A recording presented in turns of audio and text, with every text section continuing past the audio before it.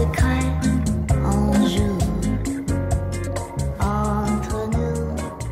ัสดีค่ะยินดีต้อนรับสู่อ่านเป็นเพื่อนหน่อยดีหรือว่า Shall We Read นะคะในวันนี้เป็นตอนพิเศษนิดหนึ่งก็คือเราจะมีแขกรับเชิญมาค่ะซึ่งแขกรับเชิญของเราคนนั้นก็คือค่ะสวัสดีค่ะ Literpatour นะคะก็เราเป็นเพื่อนกับ Shall We Read มานานมากแล้วใช่ซึ่งทุกคนสามารถเรียกชื่อพวกเราได้เลยนะอาจจะแบบยังไม่รู้หรือเปล่าใช่คือตัวเราอะชื่อกิ่งนะทุกคนกิ่งแบบกิ่งไม้ส่วนยาย Literpatour ชื่ออะไรคะชื่อน้อยหน่าค่ะบอกที่นี่ที่แรกเลยเราว่าเราก็น่าจะบอกที่นี่ที่แรกเหมือนกันใช่ก็เผื่อว่าเวลาเรียกชื่อกันแล้วอาจจะงงว่าใครเป็นใครอะไรอย่างเงี้ยแต่ว่าไม่น่ายากเพราะว่าเสียงเราก็แยกกันชัดเจนใช่โอเคในวันนี้เราจะพูดถึงหนังสือเรื่องอยู่แชร์เฮาส์กับเหล่านักเขียนกันนะคะซึ่ง เรื่องนี้เนาะเราจะไม่เห็นตามร้านหนังสือทั่วไปใช่ใช่มันจะเป็นหนังสือที่เป็น self publish ก็คือการที่นักเขียนเนี่ยมา publish หนังสือหรือว่าตีพิมพ์หนังสือด้วยตัวเองเลยเนาะแล้วก็ติดต่อกับสำนักพิมพ์เองเลยไงป่ะใช่เขาอาจจะไปหาเองว่าเขาควรจะพิมพ์ที่ไหนอะไรยังไงแล้วเขาก็จะเป็นคนที่ distribute หรือว่าจำหน่ายงานของตัวเองอาจจะผ่านกับร้านหนังสืออิสระซึ่งถ้าเราเห็นนักเขียนอิสระแบบเนี้ยที่เขาตีพิมพ์ผลงานของตัวเองอย่างเงี้ยเนาะส่วนใหญ่เขาก็จะมีร้านหนังสืออิสระเฉพาะอย่างของเราเนี่ยที่ซื้ออันเนี้ยก็เห็นมาจากร้านหนังสืออิสระจะไม่มีไปตามแบบพวกร้านในห้างร้านหนังสือแบบใหญ่ๆใช่ใช่เพราะว่าเราเห็นเล่มนี้ครั้งแรกก็คือยายน้อยนำมาขายแล้วเราไปยาวว่าอยากได้สักเล่มไหมจ้าอะไรเงี้ยซึ่งแบบตอนนั้นเพื่อนจะซื้อ2เล่มเราก็บอกว่าขอ2เลยเพื่อน กับอีกเล่มนึงด้วยใช่คือเห็นมาสักพักแล้วก็แบบเฮ้ยถูกใจเดี๋ยวถูกใจตรงไหนเดี๋ยวจะมาเล่าให้ฟังอีกทีแต่ว่าอันนี้ก็คือแบบมันเป็นอะไรที่ห้าวหาญนะสำหรับยุคสมัยเนี้ยรู้สึกว่าการทำอะไรมันง่ายขึ้นนักเขียนไม่จำเป็นจะต้องแบบพึ่งสำนักพิมพ์ตลอดไปแล้วถ้าเรารู้สึกว่างานเราดีเราอยากจะแบบ publish มันออกมาเราสามารถทำด้วยตัวเองได้เลยใช่ซึ่งเป็นอะไรที่แบบเราว่าเจ๋งมากสำหรับยุคสมัยที่เปลี่ยนไปเนี่ยมันรู้สึกดีขึ้นเนาะแบบว่า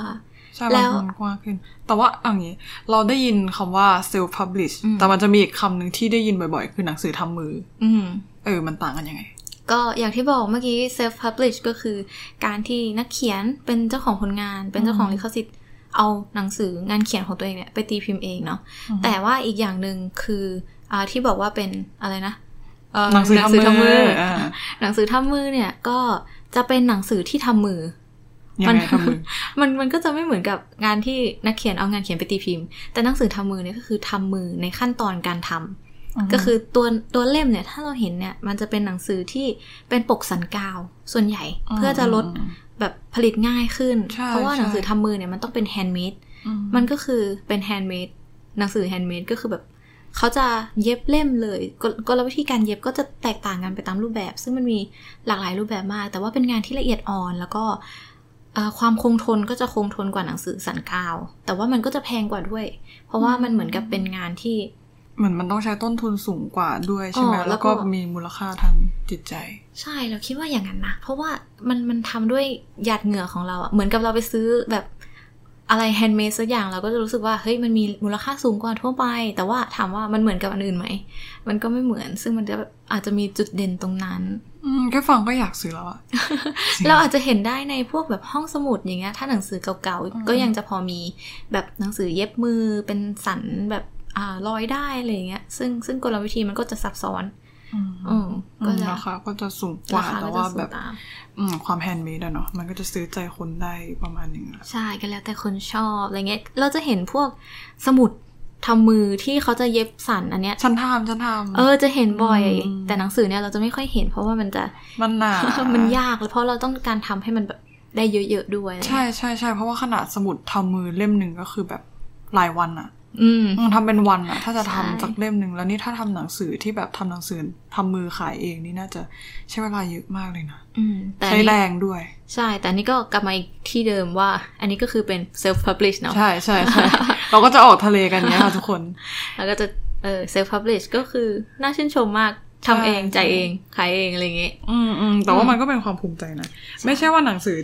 ที่แบบว่า publish ผ่านสำนักพิมพ์ไม่น่าภูมิใจหรืออะไรแต่เรารู้สึกว่ามันเป็น ความต้องการที่จะส่งสื่อนั้นอะไปให้ถึงมือคนอ่านจริงๆอะต่อให้ฉันจะต้องเป็นคนแบบว่าเข้าเล่มเองก็มันก็ต้องไปถึงมันต้องได้จำหน่ายใช่ใช่ซึ่งแต่ละคนนักเขียนแต่ละคนก็อาจจะมีรายละเอียดต่างกันบางคนก็อาจจะมีบรรณาธิการมีฝ่ายพิสูจน์อักษรของตัวเองที่ไปเป็นแบบเหมือนเอาซอสมาแบบจ้างคนอื่นทำบ้างอะไรบ้างบางคนก็แค่ดูของตัวเองแต่ก็ต้องบอกว่างานที่มันดูแค่ของตัวเองมันก็จะเห็นข้อผิดพลาดได้ยากหนังสือก็จะมีการแก้ไขบ่อยๆเพราะว่าเดี๋ยวเราไปเจออีกหรือเราก็ผิดอีกอะไรอย่างเงี้ยแต่ว่าถ้าเกิดมีคนช่วยตรงนี้ก็จะดีซึ่งในสำนักพิมพ์ส่วนใหญ่เนี่ยเขาก็จะเน้นเรื่องตรงนี้ซึ่งจะทำให้งานออกมาได้เนียบที่สุดเพราะว่าเขามีส่วนช่วยหลายอย่างแต่อันนี้ก็ถือว่าเก่งมากเลยนะไม่มีความผิดเลยใช่แต่เท่าที่เราอ่านเราไม่เจออันนี้เหมือนเขาก็ใช้คนช่วยเยอะเหมือนกันซึ่งมันเป็นเขาแบบตั้งใจกับงานมันดูแบบละเอียดอ่อนใช้ได้ซึ่งอันเนี้ยตอนแรกสงสัยมากว่าทำไมไม่มีเลข ISBNก็เพราะว่ามันเป็นหนังสือทำเองเนาะเราไม่ผ่านแบบโปรดักชันที่เป็นแบบขั้นตอนแบบของสำนักพิมพ์อาจจะยังไม่ได้ขอเลขซึ่งการขอเลขนี่เราก็ไม่แน่ใจเหมือนกันว่าเขาทำกันยังไงแต่คิดว่ามันก็ต้องมีเงื่อนไขหลายๆอย่างที่ทำให้ขอได้ไม่ได้หรือว่าอะไรยังไงก็ต้องไปดูรายละเอียดทีนี้ก็ไม่แน่ใจแต่ว่าสามารถเซิร์ชเป็นชื่อใน Goodreads ได้นะทุกคนเซิร์ชชื่อก็เจอแล้วถึงจะไม่มีบาร์โค้ดก็ถือใช่เก็บเข้าชั้นได้ทุกคน ใช่ซึ่งแบบไดนี่คือเราแค่เราเกริ่นเนี่ยเราก็6นาทีแล้วก็ขอเตือนผู้ฟังไว้ก่อนเลยว่ายาวใช่เราคุยกันแต่ละครั้งนี่ใช่เพราะว่าเอาจริงๆตอนนี้ก็เวลาประมาณ 5:00 นแต่ว่าตั้งแต่ตื่นมาตั้งแต่ประมาณแบบ 10:00 น 11:00 นเราก็คุยกันมาตั้งแต่ตอนนั้นแล้วใช่จนถึงแบบประมาณตอนเย็นที่จะกลับบ้านแล้วเราก็รู้สึกว่าเฮ้ยเรามาอัดพอดแคสต์กันหรือเปล่าอย่างเงี้ยอัดสักหน่อยให้มันได้งานซึ่งจริงๆแล้วอ่ะมันอาจจะดูว่าเรากับน้อยหน่าเป็นเพื่อนกันแต่จริงๆเรา2คนอ่ะมีสไตล์ที่ต่างกันแบบสุดขั้วมากนะต่างกันแบบทุกอย่างเลยคือเราเป็นหนอนหนังสือเหมือนกันใช่เราชอบอ่านหนังสือเหมือนกันแล้วก็คบกันมาแบบ5ปีแล้วเจอกันที่มหาลัยแต่จนตอนเนี้ยก็แบบแทบจะไ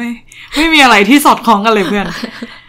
จริงอยู่กันมาได้ไงวะแนวการอ่านของน้อยหน่าเป็นไงก่อนของน้อยหน่าเนี่ยก็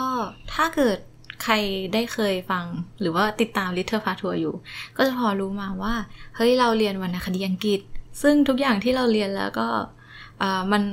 มันส่งผลต่อทุกอย่างที่เราอ่านเหมือนกันคือก็เราจะชอบแนวคลาสสิกมากเป็นพิเศษเรารู้สึกว่าเรารู้สึกแฮปปี้กับการตีความหรือว่าการดูอะไรที่แบบเฮ้ยมันแบบมันไม่ชัดเจนอะแต่ว่าเรารู้สึกอยากได้อะไรที่มันเหมือนกับมันรู้อะไรบางอย่างในตัวเราแต่แบบว่าอย่าบอกมาชัดๆอันนั้นจะไม่ค่อยชอบเนี่ยแล้วหนังสือต้องตีความอ่ะเชื่อไหมหนังสือเล่มแรกที่น้อยหน่าแนะนำให้เราอ่านคือ The Alchemist อันนี้คือแบบว่าตีความไม่ได้เป็นคนถ้าตัดภาพมาที่กิ่งนะที่กิ่งอ่านมันจะเป็นแนวแบบด้วยความที่เป็นอิทธิพลจากการเรียนด้วยแหละก็จะอ่านแนวจิตวิทยา แนวเซลฟ์เฮลท์ต่างๆอะไรเงี้ยซึ่งเขาก็จะบอกเป็นข้อแบบชัดเจนอยู่แล้วว่าเนี่ยเทคนิคในการทำอันนู้นอันนี้มีอะไรบ้างหรือว่าเขาก็จะแบบเอาผลงานวิจัยมาโชว์ให้เห็นเลยว่าอันนี้เป็นยังไงผลตรงนี้เป็นยังไงแล้วก็อภิปรายผลมาอะไรเงี้ยซึ่งมันไม่ต้องตีความแบบแอบสแต็กแบบนั้นเลยอันนี้คือตอนเช้าที่ผ่านมาเนี่ยเราถกเรื่องอัลเคมิสต์กันไปประมาณแบบเป็นชั่วโมงตกใจมาก ใช่เพราะว่าคือพอเพื่อนเข้ากูดรีดแล้วเพื่อนก็ไปเห็นคะแนนที่เราให้ The Alchemist คือเพื่อนชอบมากเพื่อนนิยามว่าเป็นหนังสือเปลี่ยนชีวิตด้วยทุกคนแล้วแบบเราขอโทษ คือเราให้คะแนนไปที่3 ดาวเพราะว่าตอนนั้นเราโกรธตอนจบเราโกรธตอนจบของ The Alchemist มากแล้วก็แบบมาถกกันว่าตอนจบนี่มันอะไรแล้วแบบที่ผ่านมามันคืออะไรกันเพื่อนอะไรเงี้ยซึ่งแบบเราทำอีกเอพิโซดได้เลยนะเรื่องถกเดียวคิมิสใช่เอาไว้ค่อยมาทำกันก็ได้นะได้แต่ว่าจริงๆอยู่แชร์เฮาส์ก็ได้ถกจริงเพราะเล่มไหนที่หน่าชอบเนี่ยเรามักจะงงเรามักจะแบบไม่ค่อยชอบแล้วเล่มไหนที่เราชอบหน่าจะไม่ค่อยชอบลองเดากันนะคะว่าเล่มนี้อยู่แชร์เฮาส์เนี่ยใครเป็นคนชอบใครเป็นคนไม่ชอบลองฟังกันดูลองฟังไปเดี๋ยวรู้ไม่ยากใช่เพราะว่าเรารู้ไม่ยากเราคาแรคเตอร์มากันชัดเจนอยู่นะแนวการอ่านอย่างที่บอกว่ามันเธออ่านวรรณคดีวรรณกรรมแล้วตีความใช่คือเรื่องนี้เราเริ่มก่อนเลยแล้วกันว่าเรื่องมันเป็นยังไงเนาะเหมือนกับเรื่องนี้มันค่อนข้างที่จะ เป็นเรื่องเกี่ยวกับนักเขียนเนาะใช่ไหมนักเขียนเอามาอยู่แชร์เฮาส์เดียวกันใช่เพราะมันเป็นบ้านแชร์เฮาส์ที่มีเงื่อนไขว่าในการที่จะเข้ามาอยู่เนี่ยคือราคามันถูกมากบนที่ดินผืนทองแต่ว่าในการที่มาอยู่เนี่ยคุณต้องทำงานเป็นนักเขียนหรือไม่ก็ทำงานเกี่ยวกับสิ่งพิมพ์เพราะฉะนั้นทั้งบ้านทั้งหลังเนี่ยก็จะมีแต่นักเขียนกับคนที่ทำงานเกี่ยวกับสิ่งพิมพ์เนี่ยแหละซึ่งแบบมันก็จะมีคนอยู่ก็คือประมาณกี่คนนะ7 คนนะน่าจะได้ตัวละครประมาณ9ตัว10ตัวอะไรอย่างเงี้ยประมาณนั้นก็จำนวนเยอะนะใช่เยอะแต่ว่าก็จะแตกต่างกันไปแต่ละคนใช่คาแรคเตอร์แต่ละตัวจะชัดเจนมากใช่แล้วก็เป็นงานเขียนคนละแนวหมดเลยซึ่งด้วยความที่เราเรียนวรรณกรรมมาเดี๋ยวจะบอกก่อนว่างานเขียนแต่ละงานในเนี้ยเขาเขียนแบบกลวิธีการเขียนยังไงเนาะก็ในนี้นะก็จะเป็นผู้เล่าเนี่ยมีหลายตัวแต่ละตัวจะเล่าเรื่องของตัวเองโดยที่สลับกันไปอาจจะเป็นคนที่1ที่อยู่แชร์เฮาส์ผู้เช่าคนที่1คนที่2คนที่3อะไรเงี้ยแล้วก็จะวนๆกันไปก็วิธีการเล่าคือเรารู้สึกงงมากเพราะว่าเคยชินแต่แบบว่าเล่มนึงมีกลวิธีแค่1หรือ2กลวิธีการแต่งแต่นี้คือแบบการแต่งการสื่อสารกับผู้อ่านเนี่ยคือคนละแนวกันเลยใช่เหมือนตอนแรกที่เข้ามาเขาพูดกับคุณแต่เราไม่รู้ว่าคุณคือใครใช่อันนี้คุณคือเราหรือคุณคือใครอ่ะอันนี้งงมากจะทำให้แบบอ่านช้ามากเป็นหนังสือที่อ่านช้าเราคือหนาบอกว่าหนาอ่านได้แบบว่าประมาณนึงแล้วอะเนี่ยเราอ่านไปได้ประมาณนึงแล้วกิ่งอะไรอย่างเงี้ยนี่ก็แบบอู้ตายแล้วเรายังอ่านได้ไม่ถึงไหนรีบอ่านกลับมาประมาณนึงของเขาคือ3 บทแล้วบทนึงมีแค่ไม่กี่หน้าประมาณบทนึงมีประมาณ 4-5 หน้านี่ก็แบบหนายังไงนะเรารีบเลยก็คือเรารู้สึกว่าเฮ้ยมันอ่านยากอะแล้วงงที่แบบว่าจะทำความเข้าใจกับอันนี้เพราะเราไม่คุ้นไม่ชินอะไรเงี้ยในขณะที่มุมมองของเราชอบการเล่าเรื่องแบบนี้มากเพราะว่าเรารู้สึกว่าตัวเอกมันไม่ได้มีแค่ตัวเดียวแล้วเขาใส่ความน่าสนใจลงไปในตัวละครน่ะแต่ละตัวคือมันมีเสน่ห์ของตัวเองแล้วทีนี้การได้มองผ่านมุมมองของแต่ละคนน่ะมันทำให้เรารู้สึกแบบรู้จักตัวละครขึ้นไปอีกรู้สึกสนิทกับตัวละครมากขึ้นไปอีกไม่ใช่แค่ตัวเอกตัวเดียวเหมือนไม่มีใครเป็นตัวเอกหลักด้วยซ้ำอ่ะเราอ่านแล้วเราเหมือนอารีเป็นคนพูดคนแรกอ่ะแต่เราก็รู้สึกว่าในรอบตัวอารีอ่ะย่านางที่เป็นรูเมทก็ได้มาพูดเหมือนกันอีตาข้างห้อง2 คนก็ได้มาพูดเหมือนกันอะไรเงี้ยซึ่งจริงเวทไปเวทมาก็เฉลี่ยพูดพอๆกันด้วยซ้ำจริงๆแบบนี้เราอาจจะเรียกได้อีกอย่างนึงหรือเปล่าว่าอาจจะเป็นคอลาจเป็นการคอลาจก็คือการถ้าเกิดเราเคยได้ยินในศิลปะจะมีศิลปะภาพคอลาจอยู่ถ้าเกิดในสมุดแบบสายติดจะเห็นอยู่ว่าแบบศิลปะเขาจะเอาภาพแต่ละภาพมาต่อกันอาจจะเป็นภาพของคนละเรื่องอะไรเงี้ยแล้วก็มาทำรวมกันอาจจะเป็นแบบพวกตัดแปะอะไรเงี้ยภาพคอลาจแต่ถ้าเกิดคอลาจสำหรับหนังสือเมื่อกี้ไม่รู้เห็นภาพหรือยังพวกศิลปะอะไรเงี้ยแต่ถ้าคอลาจสำหรับหนังสือเนาะมันก็จะเป็นการที่แต่ละคนมีเรื่องเป็นของตัวเองแต่ว่ามันมาอยู่ในเรื่องเดียวกันพอเข้าใจไหมพอเก็ตไหมอันนี้คือภาพคอลลาจหนังสือแบบงานเขียนแบบคอลลาจซึ่งเราก็เพิ่งคิดได้เมื่อกี้เหมือนกันว่าเฮ้ยหรือว่าการที่ต่างคนต่างมีชีวิตของตัวเองแล้วก็ต่างมาเล่าในสไตล์ของตัวเองอ่ะจะเป็นทำให้หนังสือเล่มนี้เป็นศิลปะคอลลาจอีกแบบนึงอะไรเงี้ยก็คือมันไม่จำเป็นจะต้องแบบสอดคล้องกลมเกลียวหรือว่าไม่ต้องเป็นต้องเส้นเรื่องแบบคนเดียวโดดๆอะไรเงี้ยแต่ทุกคนมีเรื่องร่วมกันใช่แต่ที่เราชอบอย่างหนึ่งคือไทม์ไลน์ไม่งง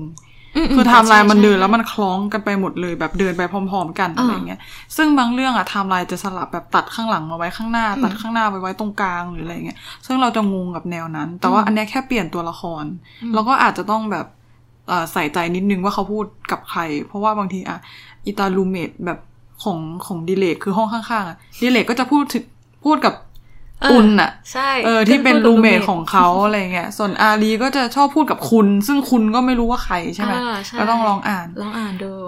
ย่านางก็พูดกับตุนทุกคนพูดกับตุนอาจจะเป็นคนที่น่าสงสารที่สุดในนี้หรือเปล่าใช่แต่ก็มันก็จะโยงกันไปโยงกันมาประมาณเนี้ยเหมือนหมู่คนที่อยู่ชั้น2อะไรเงี้ยแต่เสียดายนะที่เขาไม่ได้มีมุมมองของสาวๆ3 คนที่อยู่ชั้น3ด้วยใช่จริงๆตัวละครเยอะมากแต่ว่าเราไม่ได้เขาไม่ได้ให้น้ำหนักแต่ละคนแบบไม่เท่ากันเขาให้น้ำหนักไม่เท่ากันเนาะอันนี้อาจจะเป็นข้อเสียของการที่ให้ บทพูดทุกคนด้วยมั้งเพราะว่าความลึกมันจะได้ไม่เท่าใช่มันจะได้ทุกคนแต่ได้แบบตื้นๆอะไรเงี้ยแต่เราชอบความที่เขาใส่ใจนะรู้สึกว่าแบบตัวละครมันชัดเจนเนาะสำหรับคนที่มีบทหรือว่าในส่วนไหนที่เป็นของตัวละครตัวเดียวไปเลยแต่ละตัวอย่างเงี้ยเราก็จะเข้าใจคาแรคเตอร์ซึ่งเราชอบคุณนักเขียนมากคือเขาเจเนเรตแบบว่าแบ่งคาแรคเตอร์ได้ชัดเจนเลยว่าใครมีลักษณะยังไงใช่คือถ้าพูดถึงเรื่องนี้ก็จะรู้เลยว่าเป็นตัวนี้แน่อะไรเงี้ยงั้นเราก็มาเข้าตัวละครที่ชอบกันเลยดีกว่าได้โอเคงั้นกิ่งก่อนดีไหม ได้ของตัวกิ่งเนี่ยกิ่งจะ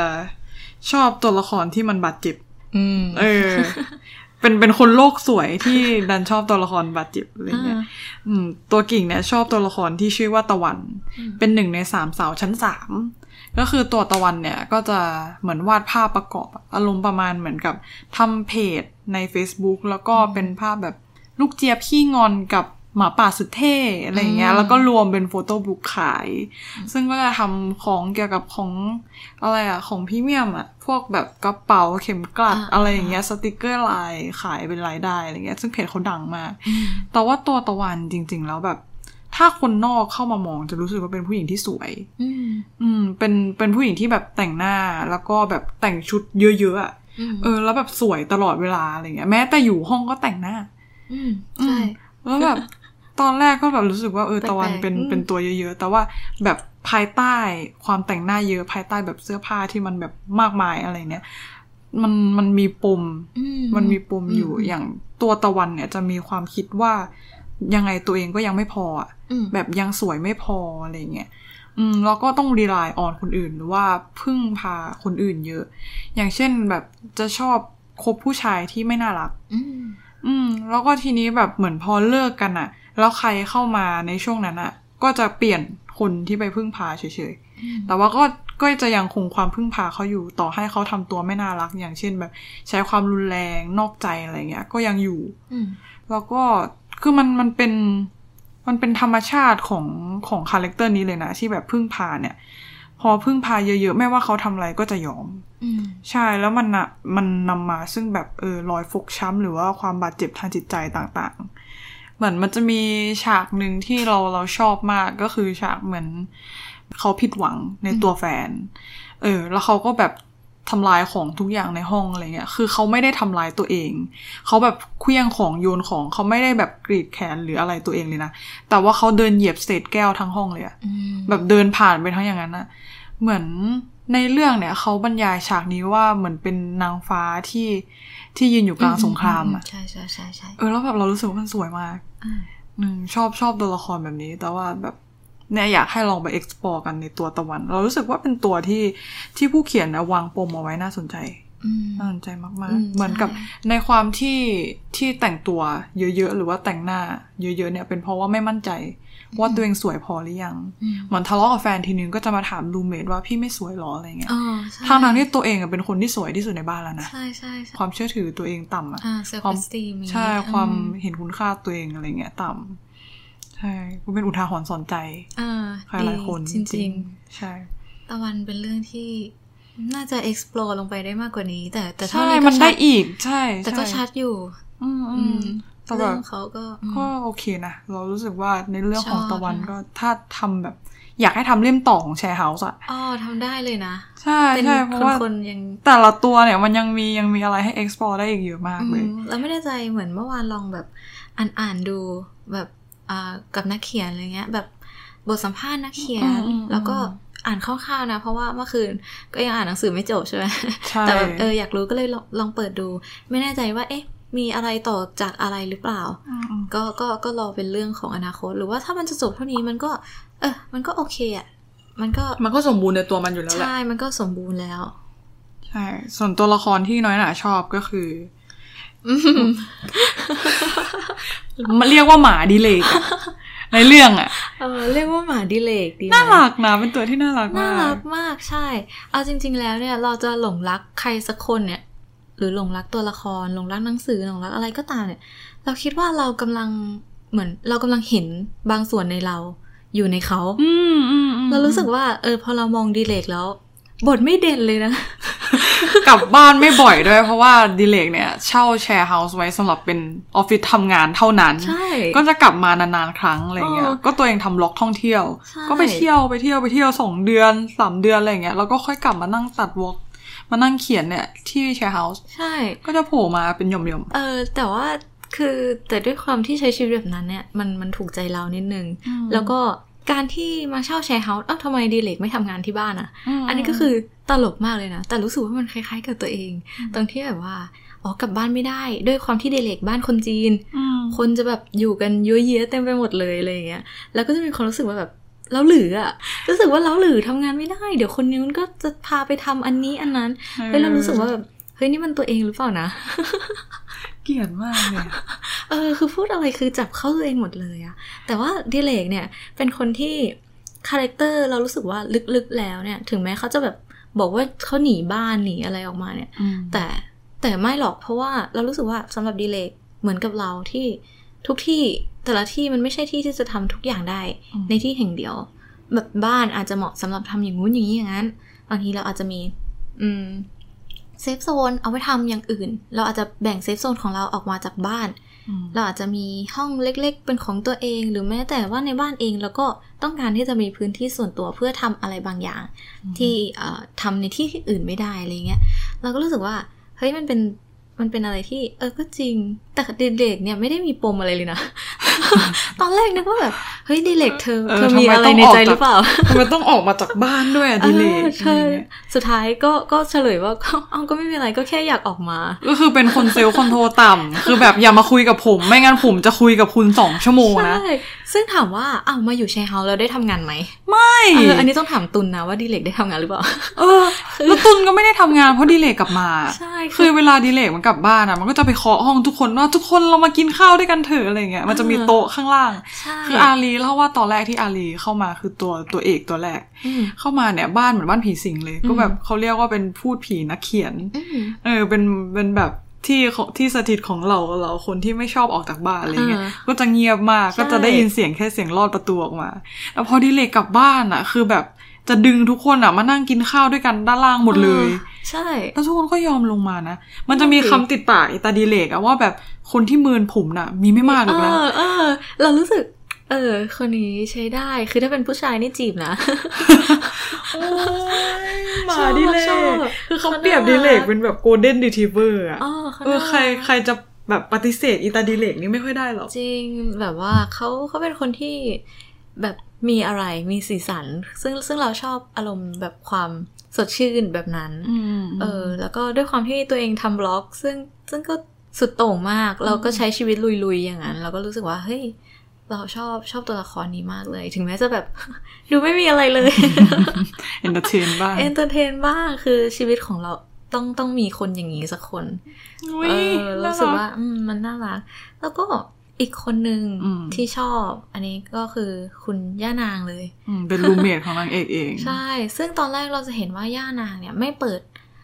ดให้ใครเลยแบบไม่เปิดให้รูมเมทใหม่เหมือนกับเขามีรูมเมทใหม่เนี่ยก็คืออารีเพิ่งเข้ามาเป็นคนสุดท้ายของบ้านนี้ใช่ใช่เขาให้คำนิยามย่านางว่าเหมือนสัตว์ป่าที่บาดเจ็บไม่ยอมอยู่ใกล้คนด้วยความหวาดระแวงซึ่งจริงๆย่านางก็สนิทกับตุลมากสนิทกับทุกคนยกเว้นอารีใช่ไม่ชอบหน้าอารีเหมือนกับความที่แบบเธอเข้ามาในอาณาเขตของฉันอะไรเงี้ยฉันรู้สึกไม่ชอบเธอเพราะว่าเธอเข้ามาลุกล้ำพื้นที่ของฉันเหมือนกับจริงๆอารีก็ไม่ได้ทำอะไรหรอกแต่ว่ามันด้วยความที่เป็นรูมเมทกันใช่คือด้วยความที่ย่านางอยู่ห้องคนเดียวมา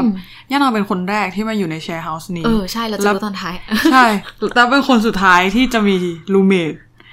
ก็จะเป็นคนที่ได้ครองห้องเดี่ยวนานที่สุดในทั้งหมดของบ้านมันก็ต้องรู้สึกอะไรบ้างเนาะเวลามีใครเข้ามาแบบเฮ้ยฉันอยู่เงียบๆของฉันมาตั้งนานแล้วทำไมต้องเป็นห้องเราอะไรเงี้ยใช่ทำไมไม่ไปห้องอื่นวะแต่เราก็ชอบย่านางที่บอกว่าชอบย่านางเลยต้องซื้อหนังสือเล่มนี้เลยก็คือว่าครั้งแรกที่เราเห็นแบบโค้ดของหนังสือเล่มนี้ในเป็นร้านหนังสืออิสระนี่แหละคือเขาแนะนำประโยคโปรยมาว่าบอกฉันทีว่าตอนนั้นพี่เผาอดีตยังไงก็ไม่ยังไงนะก็แค่เผาปะเผาเฉยๆเลยเหรอต้องทำอะไรอีกอะมันเป็นอะไรที่แบบ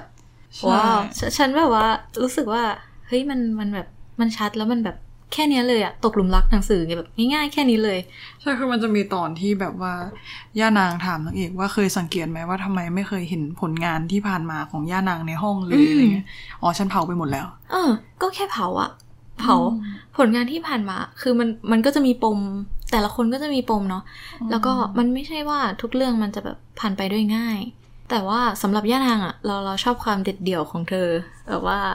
ก็แค่เผาอะหลายๆเรื่องมันไม่จำเป็นจะต้องแบบเก็บมาให้ดูให้มันแบบทิ่มหูทิ่มตาทิ่มใจอะไรอย่างเงี้ยแล้วทุกอย่างก็เริ่มต้นใหม่ที่กองไฟใช่ทุกครั้งที่เราเผาอะไรเราก็กลายเป็นนกฟีนิกซ์หรือเปล่าอารมณ์แบบว่าใช่เรารู้สึกว่าเฮ้ยอดีตมันเผายังไงก็แค่เผาอะเรื่องแบบง่ายๆอันนี้คือตกหลุมรักหนังสือเลยครั้งแรกก็คือแบบเฮ้ยฉันว่าเล่มนี้ต้องอ่านเล่มนี้ต้องอ่านชอบนะชอบไอเดียนะใจเด็ดดีเหมือนเป็นพิธีกรรมในการแบบอันไหนไม่ชอบก็เผาถามว่าอยู่ไหนก็เผาไปแล้วแล้วแบบย่านางก็แบบมีอะไรแบบบางทีเขาดูเหมือนคนที่แบบไม่สนไม่อะไรในชีวิตมากที่สุดใช่ย่านางเหมือนคนไม่สนโลกแต่ว่าแนวการเขียนของย่านางคือแนวที่ตามกระแสใช่ซึ่งแบบย้อนแย้งเนาะ ซึ่งแบบขัดกันในตัวแต่ก็แต่ย่านางดูใช้ชีวิตอะใช่เหมือนอารมณ์ประมาณว่าอุดมการณ์แลกข้าวกินได้ไหมล่ะอะไรเงี้ย เราจะมีพันช์ไลน์ของย่านางที่พูดกับตัวยายกาละเวกว่าอุดมการณ์แลกเป็นข้าวกินได้ไหมจุกเลยนะยายกาละเวกก็แบบเชื่อคุณจะรับเด็กคนนี้เป็นเด็กคนแรกที่มาในบ้านจริงๆหรออะไรเงี้ยแล้วอาจจะด้วยความที่ไม่แคร์อุดมการณ์ตรงนี้ด้วยแหละก็เลยแบบก็จะเขียนผลงานทุกอย่างที่ขายได้ก็บอกว่าก็ตอนนั้นแบบนิยายแฟนตาซีมันฮิตติดกระแสแบบโรงเรียนเวทมนต์อะไรอย่างเงี้ย4 เล่มจบเพราะมีเรียนกัน4 ปีหาของพิเศษเจอปีละอย่างจำได้เลยแบบสมัยนั้นอะประทับใจอ่านทุกเล่มเลยถึงจะรู้ว่าปีละเล่มเราก็ต้องเจอของอะไรอย่างเงี้ยก็อ่านนะก็ชอบอะไรเงี้ยแล้วก็เหมือนหลังจากนั้นมันก็ค่อยๆซาไปแล้วก็แนวที่มาใหม่ก็จะเป็นแบบนิยายวายอะไรเงี้ยย่านางก็มาเขียนนิยายวายตอนนี้ล่าสุดเขียนนิยายวายใช่แล้วเกลียดมากเลยอ่ะการที่แซะเรื่องที่ว่าแบบเนี่ยฉันอ่านหนังสือพี่แล้วนะอารีพยายามชวนย่านางคุยแล้วก็แบบอ่านเล่มไหนอะไรเงี้ยเล่มที่พระเอกเป็นหมอ มี4 เล่มเล่มที่นายเอกเรียนนิเทศด้วยอ่ะมี2 เล่มแล้วทุกคนก็หัวเราะกันเองเขาคุยกัน2 คนนะอารีใช่เหมือนแบบเหมือนนางอ่ะจะเขียนนิยายที่แบบว่าวิศวะคู่กับหมอวิศวะคู่กับนิเทศหมอคู่กับนิเทศวนอยู่แค่เนี้ย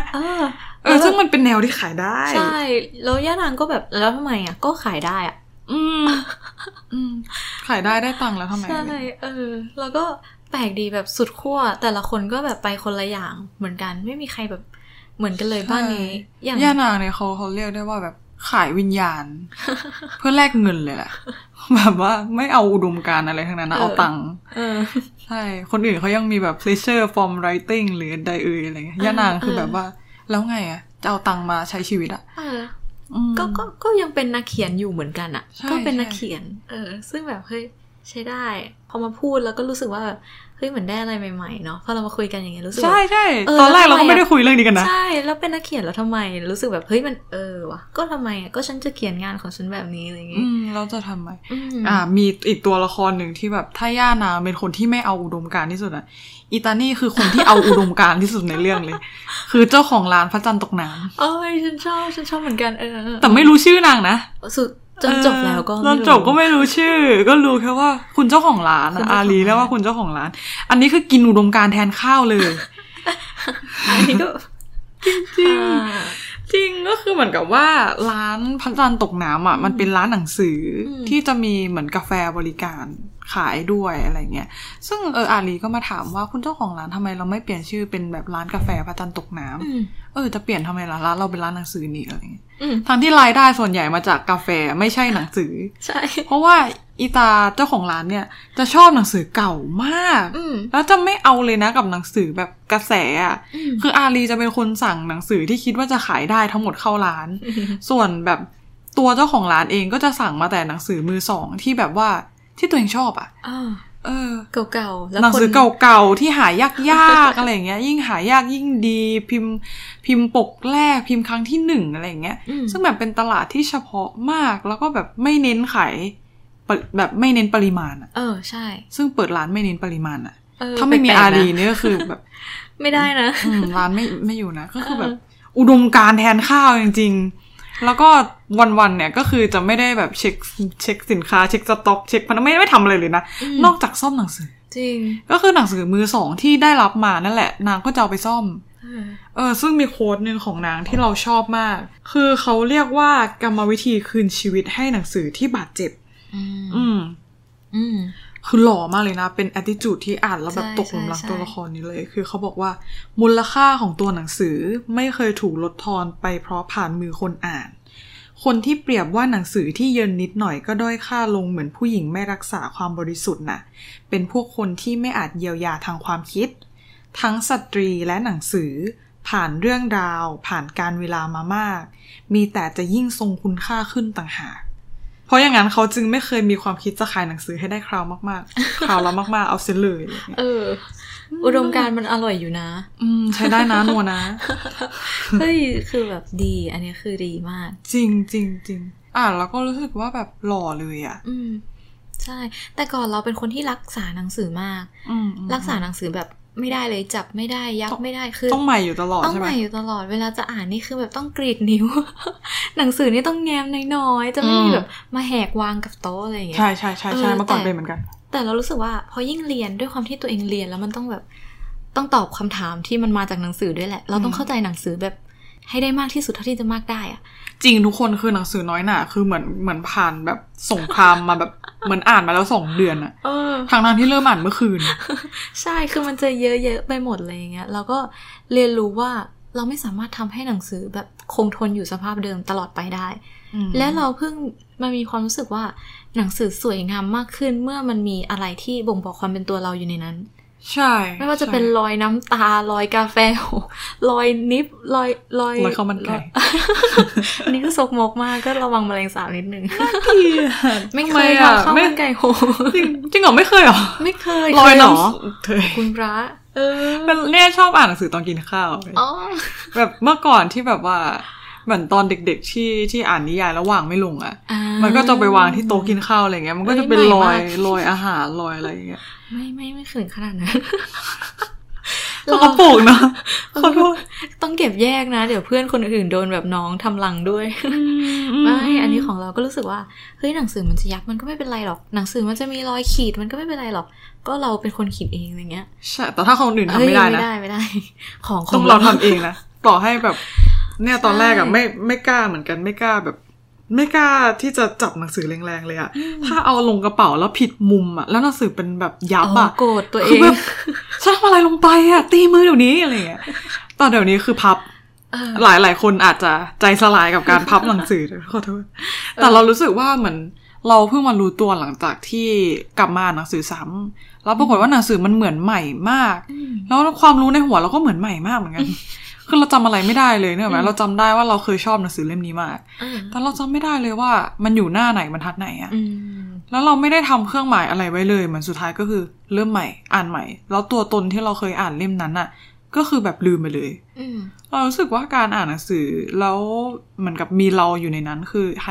ไลท์อะไรเงี้ยการกลับมาอ่านอ่ะมันให้ความรู้สึกว่าเหมือนเราเติบโตอ่ะการกลับมาอ่านซ้ำเหมือนเช่นหนังสือภาษาอังกฤษที่เราอ่านช่วงแรกๆเป็นช่วงแรกที่เรากล้าเขียนในหนังสือเพราะว่าต้องเขียนศัพท์เราก็ต้องเขียนศัพท์แปลไว้ข้างบนอะไรเงี้ยเป็นช่วงแรกๆของการขีดเขียนแล้วทีเนี้ยพอมาอ่านซ้ำอ่ะเรามาเห็นตัวเองขีดศัพท์ที่แบบไม่รู้แล้วแบบอ่อนมากอ่ะเป็นตอนที่แบบ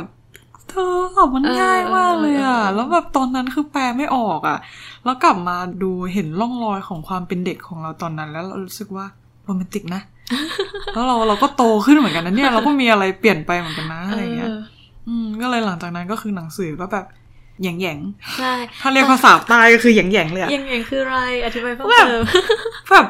สมบุกสมบันอ่ะเรียกได้ว่าทั้งไฮไลท์ทั้งถ้าชอบประโยคไหนจะไฮไลท์ถ้าชอบทั้งบริบททั้งเหตุการณ์เลยจะพับจะเป็นแนวนั้นหรือแต่ว่าช่วงหลังๆมาเนี่ยเริ่มแบบซื้อหนังสือแล้วขายหนังสือมากขึ้นเพราะว่าเริ่มไม่มีที่เก็บแหละก็จะติดเขาเรียกว่าอะไรวะ โพสต์อิทอ่ะติดโพสต์อิทไว้เยอะๆๆๆๆแต่ไม่ได้ไฮไลท์นะแล้วก็ค่อยมาลอกลงในหนังสือแล้วลงในสมุดอีกทีนึงว่านี่เป็นโค้ดที่ชอบจดเสร็จทั้งหมดก็ค่อยขายแต่สภาพก็จะใหม่นิ้งแต่ถ้าเล่มไหนแบบชอบจริงๆอย่างเล่มที่เอาไปทำพอดแคสต์อย่างเงี้ยก็แบบมันก็จะมีตอนที่แบบต้องขีดพวก result หรือว่าโยงแบบความเชื่อมโยงข้อมูลนี้ก็ถ้าเริ่มขีดตัวแรกเราจะขีดหมดทั้งเล่มใช่ใช่ใช่ก็ให้มันเป็นมันเริ่มแล้วมันก็ต้องไปให้สุดอะถูกให้เป็นรอยแผลแห่งสงครามเราก็เลยรู้สึกว่าอย่างก็เลยชอบเนาะแบบว่าเจ้าของร้านคุณเจ้าของร้านพูดก็มีเหตุผลใช่ยิ่งทรงคุณค่าใช่สำหรับเราคนอื่นอาจจะมองว่าแบบน่าเกลียดอะตอนแรกเราอาจจะมองว่าน่าเกลียดเหมือนกันแหละแบบพับทำไมแบบทำไมคนแบบนี้อะเมื่อก่อนตอนเห็นเพื่อนพับหนังสือคือแบบพับทำไม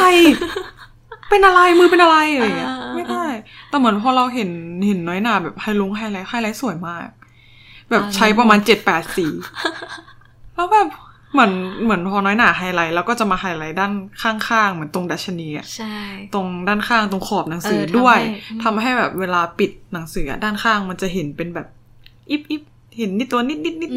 แบบเป็นฉันอ่านถึงนี่แล้วนะใช่เป็นรอยการอ่านแล้วก็แบบอันนี้คือโค้ดที่ชอบไหนสีอะไรมันหมายถึงอะไรเลยเธอบอกฉันสิก็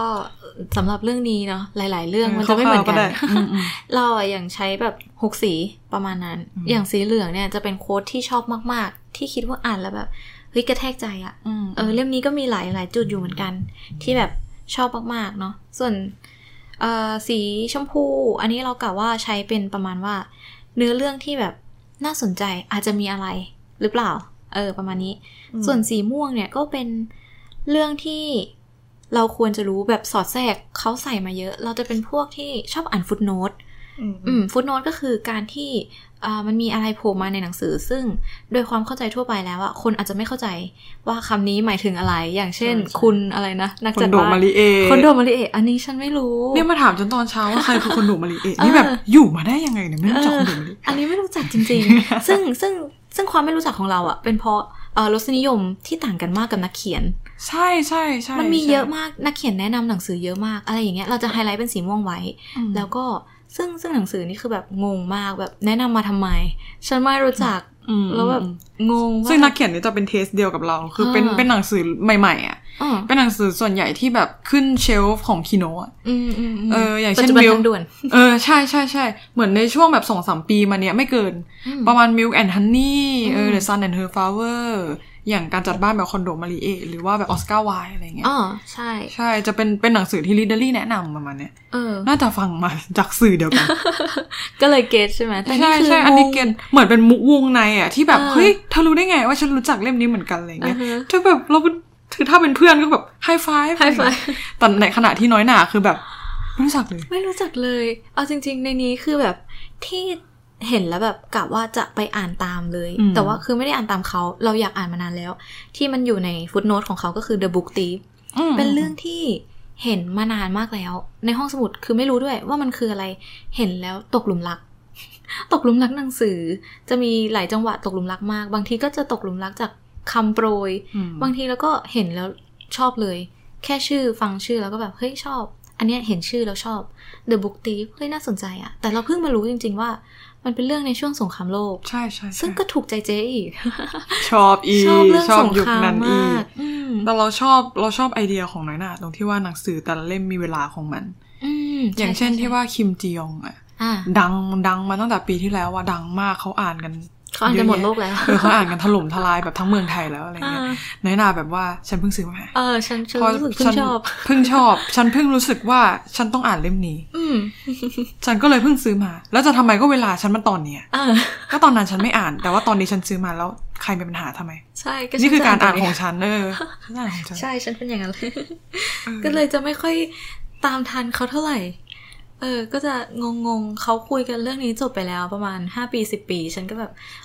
เรื่องนี้ฉันเพิ่งจะได้อ่านน่ารักมากเลยฉันเพิ่งรู้สึกอยากอ่านใช่แล้วส่วนในขณะที่บุ๊กเชลฟ์ของน้อยหน่าก็คือเวลาเราไปดูก็จะแบบว่ามาจากไหนนี่ เพราะว่าเราเป็นคนที่แบบอ่านพวกนอนฟิกชันแล้วก็พวกหนังสือออกใหม่ในกระแสอะไรอย่างเงี้ยแบบขอให้แมวอบกอดคุณแบบ ขนมปังแกงกะหรี่อะไรเงี้ยชอบซึ่งมันเป็นเรื่องแบบอย่างห้องอาหารนกนางนวลอะไรเงี้ยเคยได้ยินไหมเคยจากยังไม่อ่านใช่ไหมอย่างของ Literary ใช่ไหมเคยฟังอยู่เฮ้ยห้องอาหารนกนางนวล Literary ยังไม่ได้พูดแต่ว่าวันที่เหมาะกับขนมปังซุปละแมวคือเรื่องที่พูดแต่นักเขียนเดียวกันซึ่งเนี่ยเราก็จะอ่านแนวเนี้ยแบบนิยายแบบญี่ปุ่นอ่านสบายหรือว่าที่งานที่ออกผลงานใหม่ๆที่ปกสวยๆอ่ะอันนี้เราจะอ่านหรือว่าที่เพิ่งมาฮิตกันในกลุ่มพอดแคสต์อะไรเงี้ยแต่ว่าในขณะที่ตัวที่น้อยหนาอ่านเนี่ยจะไม่เคยได้ยินชื่อ จะซื้อหนังสือที่แบบว่าแบบเหนือแบบเขาเรียกว่าอะไรลอยตัวเหนือกระแสอยู่ดีแบบน้อยหนาบอกว่าซื้อสโนไวท์ปกแข็งมาให้แบบฮะอะไรนะทำไมอยู่ดีคนเราต้องอยากซื้อสโนไวท์ปกแข็งแล้วถามว่าปกอ่อนมีไหมก็มีแบบเนื้อเรื่องสโนไวท์มันก็เหมือนเดิมอะเนาะใช่ของดิสนีย์อ่ะใช่แค่มันออกมาหลายอีดิชั่นเราก็รู้สึกว่าเฮ้ยไม่ได้แล้วเราอยากได้เล่มนี้อีกเล่มนึง มันไม่เหมือนกันแล้วเธอชอบซื้อหนังสือเล่มเดิมหลายปกแต่ Catcher in the Rye อ่ะก็น่าจะมีหลายปกใช่ไหมCatcher นี่น่าจะปกเดียวThe Alchemist มี2ปกอยากได้ปกที่3อยู่เหมือนกันแต่โดนน้องเบรกน้องบอกพอก่อนเก็บไปซื้อเล่มอื่นบ้างเก็บไปซื้อใช่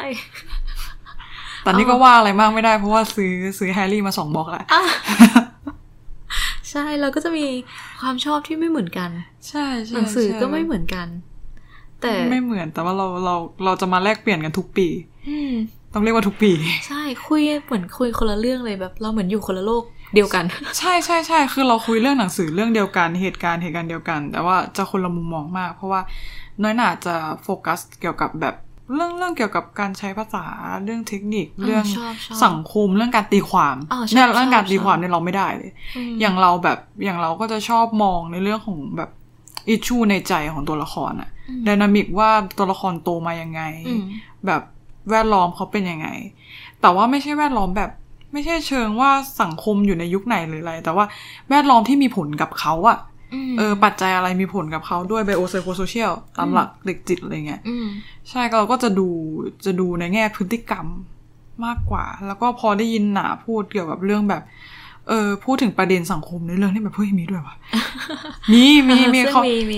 เห็นว่าสอดแทรกมาแบบไม่อัดใช่ไหมไม่อัดไม่จงแจ้งจงครึ่มจนเกินไปใช่ซึ่งเราชอบอะไรที่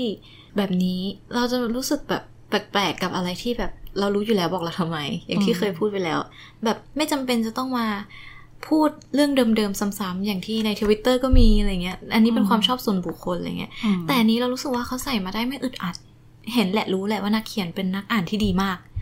เพราะฉะนั้นกลวิธีการเขียนของเขาก็จะได้ตามที่เขาอ่านมาคือเขาเป็นคนที่มีอะไรนักเขียนมีของนักเขียนเป็นคนที่อ่านเยอะเพราะว่าดูจากรายการฟุตโนตแล้วมากมายตัวหนังสืออ่านนะแบบเขาจะสอดแทรกชื่อหนังสือมาเยอะมากๆซึ่งเราแบบเขาเก่งมากเลยนะเขาอ่านเยอะอ่ะเรารู้สึกแบบกดดันตัวเองนิดนึงเพราะเราไม่ได้อ่านแบบเขาอ่านอะไรเงี้ยก็อาจจะทำให้เราไม่ค่อยชอบแต่ว่ามันก็แล้วแต่คนแล้วแต่สไตล์การอ่านอย่างในเนี้ยเราชอบมากเลยเขาบอกว่ามีคนที่ไม่คู่ควรกับหนังสือด้วยหรอคะเลิศมากอันนี้คืออาลีพูดเขาพูดกับคุณเจ้าของร้านคุณเจ้าของร้านค่อนข้างเป็นแบบพวกสมัยเก่าใช่อาจจะคนอารมณ์ประมาณว่าเลือดบริสุทธิ์เท่านั้นที่สมควรอ่านหนังสือใช่ใช่ประมาณว่าเขาพูดถึงหนังสือที่ทำมืออะไรเงี้ยเขาไม่อยากเอาหนังสือทำมือไปขายใครก็ได้เป็นหนังสือที่เขาเอามาซ่อมอะไรเงี้ยมันเป็นหนังสือหายากแล้วเขาไม่อยากขายใครก็ได้ที่แบบแบบช่วงกระแสในช่วงนั้นอะไรเงี้ยใช่สุดท้ายแล้วก็เอาไปเฉยๆไม่ได้อ่านอาลีก็เลยตอบกลับมาว่ามีคนที่ไม่คู่ควรกับหนังสือด้วยหรือคะถ้าเขาไม่ชอบมันเขาก็แค่ซื้อมันไปวางไว้ที่บ้าน10 ปีหลังจากนี้ลูกสาวเขาอาจจะหยิบกลับมาอ่านอีกก็ได้เด็กคนนั้นอาจจะกลายเป็นเด็กที่รักภาษาและตัวอักษรเหมือนฉันก็เป็นได้ซึ่งเรารู้สึกว่ามันไม่มีหรอกหนังสือแบบดีไม่ดีคนที่คู่ควรไม่คู่ควรกับหนังสือแบบนี้แบบนั้นอะไรเงี้ยไม่ได้หมายความว่าเราอ่านคลาสสิกแล้วเราจะรู้สึกแบบเหนือกว่าอีลีทในหมู่นักอ่านเราจะไม่ใช่แบบคนที่อีลีทในหมู่นักอ่านก็ต้องดูว่า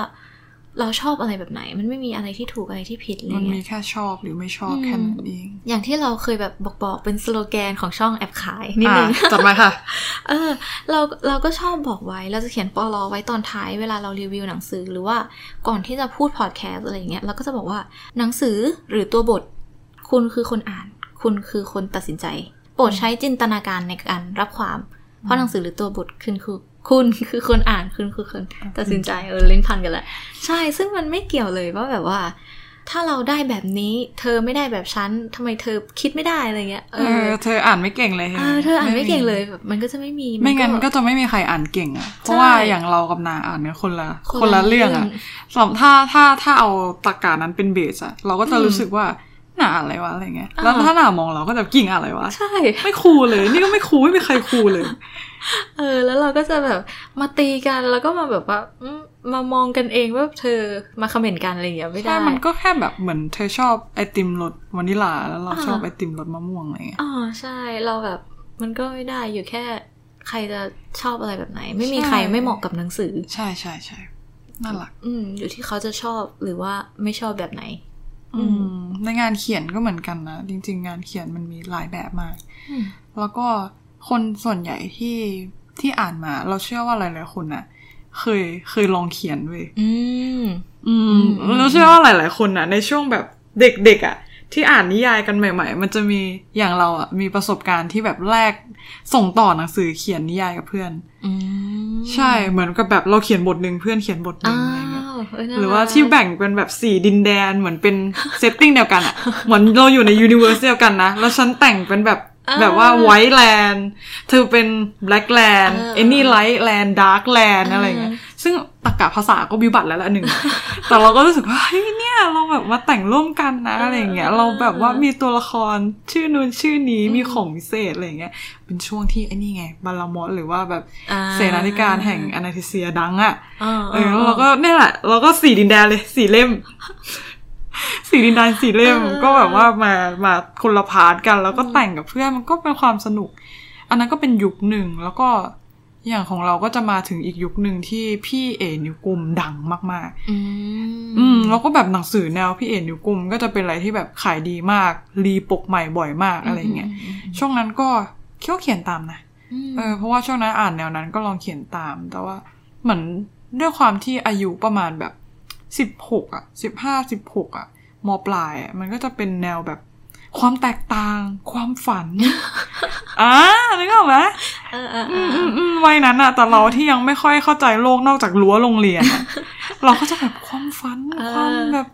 ความรักความแบบแตกต่างเหมือนกันแตกต่างแต่อยู่ด้วยกันได้อะไรอย่างเงี้ยซึ่งแบบเราเป็นลมไทยสินึง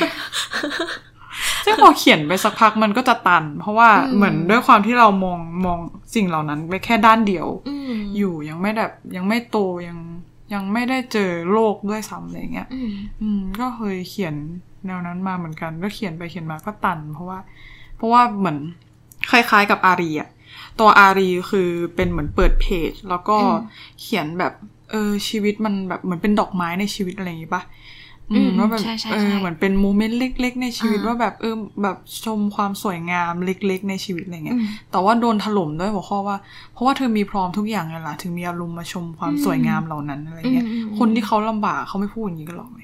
แล้วก็โดนโจมตีต่างจนแบบใช่แบบไซเบอร์อ่ะหลังๆไซเบอร์มันเริ่มมีบทบาทขึ้นเยอะเลยไม่น่ารักเท่าไหร่ใช้วิจารณญาณในการใช้แบบโซเชียลมีเดียกันด้วยนะใช่แล้วตัวอารีก็เลยหยุดเขียนไปพักใหญ่เลยแต่ในเรื่องนี้ก็เป็นแบบมีพาร์ทที่ว่าแบบเหมือนอารีเข้ามาในบ้านได้เพราะเคยมีผลงานเขียนมาก่อน1 เล่มแต่ว่ามันก็แบบเหมือนคนรอบตัวอารีอ่ะก็พยายามที่จะencourage หรือว่าสนับสนุนน่ะให้ลองจับปากกาอีกครั้งหนึ่งอ่ะซึ่งเราก็รู้สึกว่าทุกคนน่ะน่าจะเคยมีแบบประสบการณ์ที่เราได้ลองเขียนอะไรก็ไม่รู้แล้วเราก็ห่างกับมันไปเพราะเสียเซลล์อ่ะแต่ก็ขึ้นอยู่กับว่าเราบางคนน่ะก็ได้กลับมาเขียนอาจจะไม่ได้อยู่ในรูปแบบเดิมเช่นเราก็กลับมาเราก็เขียนเป็นรีวิวหนังสือกับไดอารี่รีเฟกตัวเองไปวันๆอะไรเงี้ยแต่สุดท้ายเรื่องงานเขียนกับเรามันก็ไม่ได้ห่างไกลกันนะหรือว่าบางคนก็อาจจะก็คือไม่เขียนแล้วเลยก็มันก็ขึ้นอยู่กับแต่ละตัวเราบุคคลแต่เราเชื่อว่าทุกคนน่ะเคยเป็นเมล็ดพันธุ์ของนักเขียนคนนึงมาทั้งนั้นแหละอันนี้มี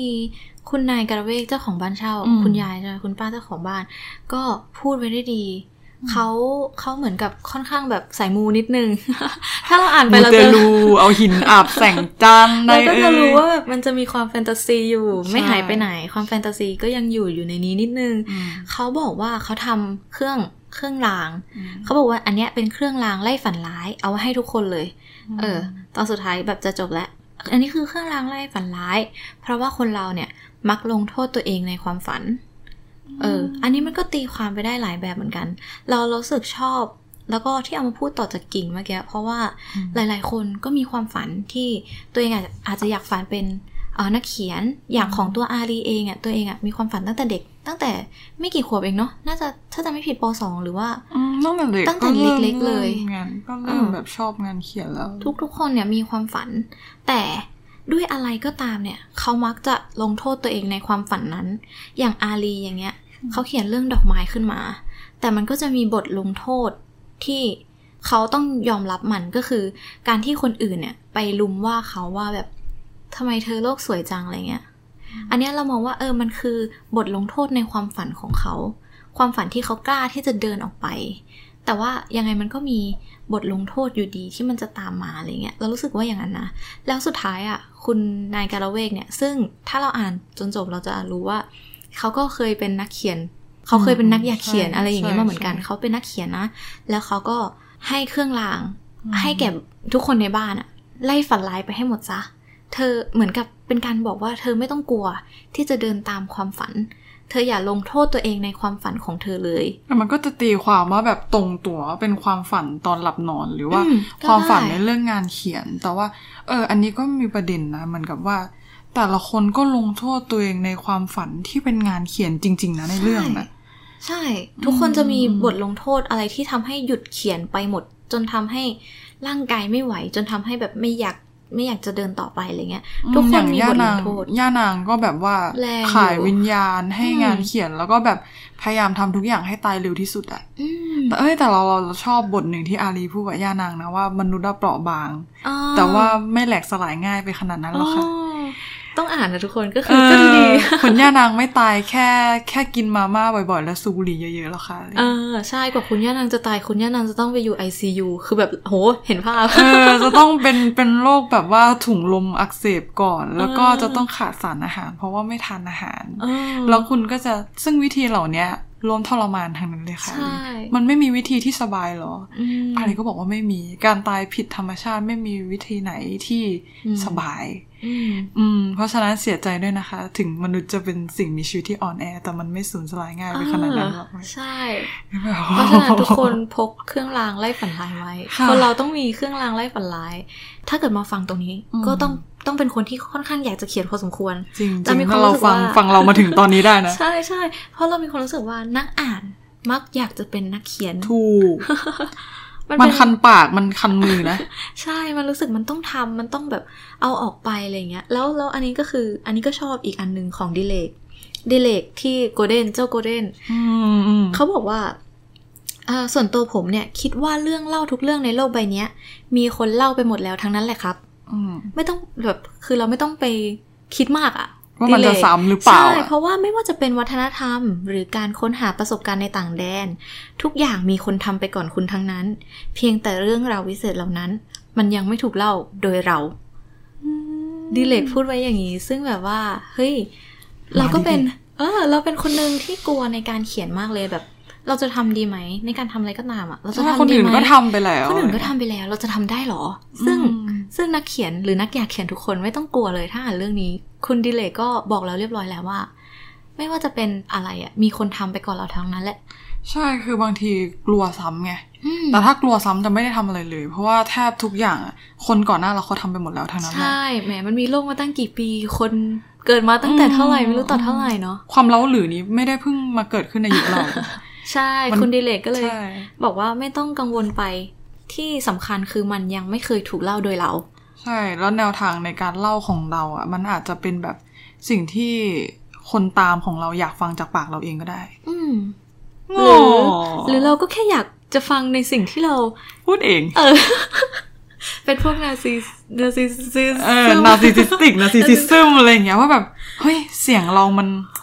ทุ้มเพราะสนอหูขนาดนี้อยากจะได้ยิน เรื่องราวนี้พูดจากปากตัวเองจังเลยใช่ก็ได้ก็ย่อมได้นี่เป็นเหตุผลที่เราทำพอดแคสต์หรือเปล่านะถูกต้องนะคะ ในเป็นการสานฝันว่าเราไม่ได้ทำหนังสือเป็นเล่มของตัวเองแต่เราก็เอาเรื่องราวที่เราได้อ่านเนี่ยมาบอกเล่าเป็นภาษาของเราได้ถึงเราไม่ได้เป็นนักเขียนแต่เราก็เป็นนักที่บอกเล่าเรื่องราวก็ได้ใช่แล้วก็ก่อนจากกันในวันนี้เราขอฝากเอาไว้ในเรื่องของการเขียนอีกแบบหนึ่งที่เป็นการเขียนในรูปแบบของกลอนเราชอบนิยามที่น้อยหนาพูดถึงเมื่อเช้ามาว่าการเขียนกลอนมันไม่ใช่ว่าคนเขียนเนี่ยเห็นดอกไม้แล้วก็เขียนเกี่ยวกับดอกไม้เลยแต่ว่าเขากลับไปที่บ้านใช่ไหมแล้วเขากลับไปนึกถึงไปคำนึงถึงใช่คำนึงหา และกั่นกรองออกมาจนมันท่วมท้นถึงจะสื่อออกมาเป็นตัวอักษรที่กล่าวถึงดอกไม้ใช่อันนี้เป็นเหมือนกับอันนี้คือยกตัวอย่างดอกไม้ไปแต่ว่าอันนี้เป็นเรื่องที่อาจารย์เขี่ยวเข็นตอนเรียนนี่คือต้องจำให้ได้ต้องอ่านจนแบบต้องจำได้แต่ตอนนี้มันผ่านมาหลายปีแล้วมาปี2ปีแล้วเราก็รู้สึกเอาจำไม่ได้แล้วดูสคริปต์ได้ แต่เราดูสคริปต์ได้ใช่ซึ่งอันนี้เป็นคำนิยามของคำว่า poetry หรือบทกวีนิพนธ์มาจาก Wordsworthเนาะจากใน preface to lyrical ballads ของ Wordsworth เขาเขียนนิยามคำว่าบทกวีนิพนธ์ว่า poetry is the spontaneous overflow of powerful feelings. It takes its origin from emotion recollected in tranquility ก็คือต้องแปลเป็นไทยอีกต้องแปลค่ะต้องแปลซึ่งpoetry บทกวีนิพนธ์เนี่ยเนาะก็คือ spontaneous overflow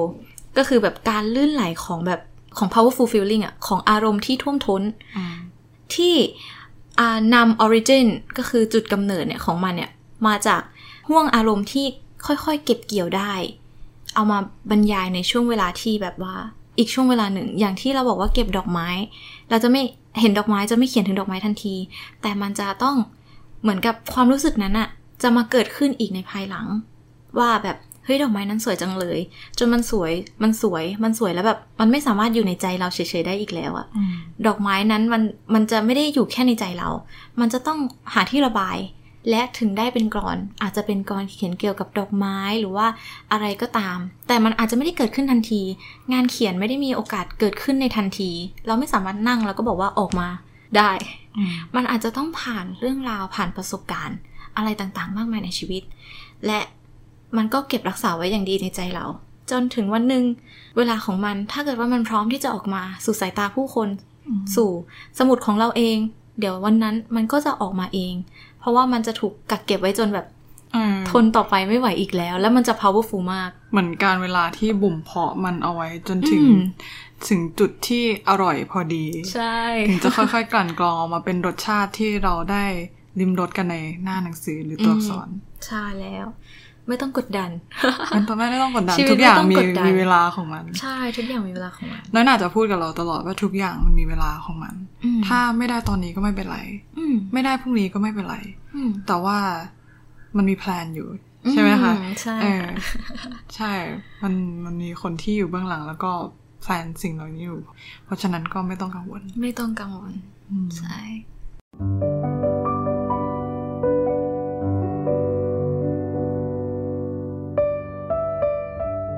ค่ะก็ประมาณนี้นะคะสำหรับการคอลแลบกันครั้งแรกนะ ของ